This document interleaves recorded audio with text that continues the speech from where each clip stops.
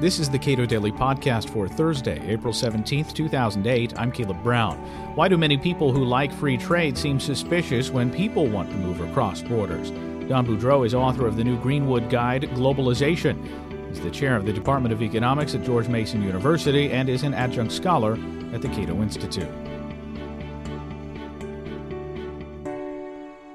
So many proponents of free trade are also people who are very suspicious of the labor market implications of immigration or global migration in general. Mm-hmm.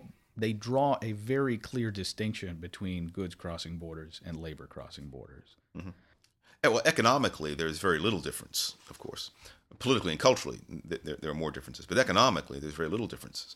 If I'm producing, if I'm a lumberjack in Alabama, and someone in Canada is cutting down trees that can be imported freely into the United States, well, that competes with, in a very real way, that lumberjack in Canada is competing with me.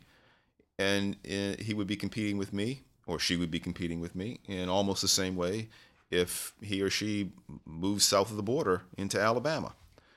And so economically, there is, and this is widely recognized among economists, you can find theoretical points in which they differ, but economically and practically speaking, there's very little difference between labor physically crossing international borders and the goods produced by labor crossing international borders.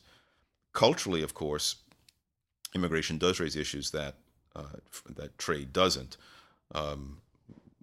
Politically, it raises people. Goods normally don't, go to the emergency room for emergency medical care. Now, I'm a complete free trader, and I'm very much an open borders kind of guy when it comes to immigration. But I do see that immigration does raise some non-economic or non-directly economic issues that trade doesn't. Okay. There are people who recognize the benefits of free trade, mm-hmm. who recognize the benefits of importing high-skill mm-hmm. labor to the United States, but diminish the value of or downplay any benefits or highlight the costs associated with low-skilled labor coming to the United States. I wish I knew more of the details of the empirics on this matter. But here's I often say this often about this question that, people come to America only to, suckle off of Uncle Sam's tit, the welfare state. If that were really the case, then why is so much of U.S. immigration policy and so much of U.S. immigration enforcement effort devoted to stopping people from working? And so much of it is. If people are coming over here to suckle off the welfare state, well, they're presumably not going to be working very much because they don't want to work. They're just bums. If they're coming over here to work, which is what I presume they're trying to do, given that what the government's trying to do is stop them from working, then I presume they're not chiefly coming over here to suckle off the welfare state. There's a great deal of uncertainty given international capital flows right now. Because of that, people like Barney Frank, who's very smart when it comes to issues related to banking in the United States, have recommended global controls on the flow of capital. Terrible idea. Capital flows to where it perceives it can make the highest profit. Generally speaking, capital makes the highest profit where the productivity of that capital, working with labor usually, is highest. And so free capital flows give incentives for governments to keep their economies reasonably free because that will attract capital and that will create jobs with higher wages that would not have otherwise been created. By controlling capital, you give a tool to governments to help monopolize competition amongst themselves. If a government in a regime of capital controls, if a government adopts a policy that lowers productivity, lowers output, is harmful to the general economy,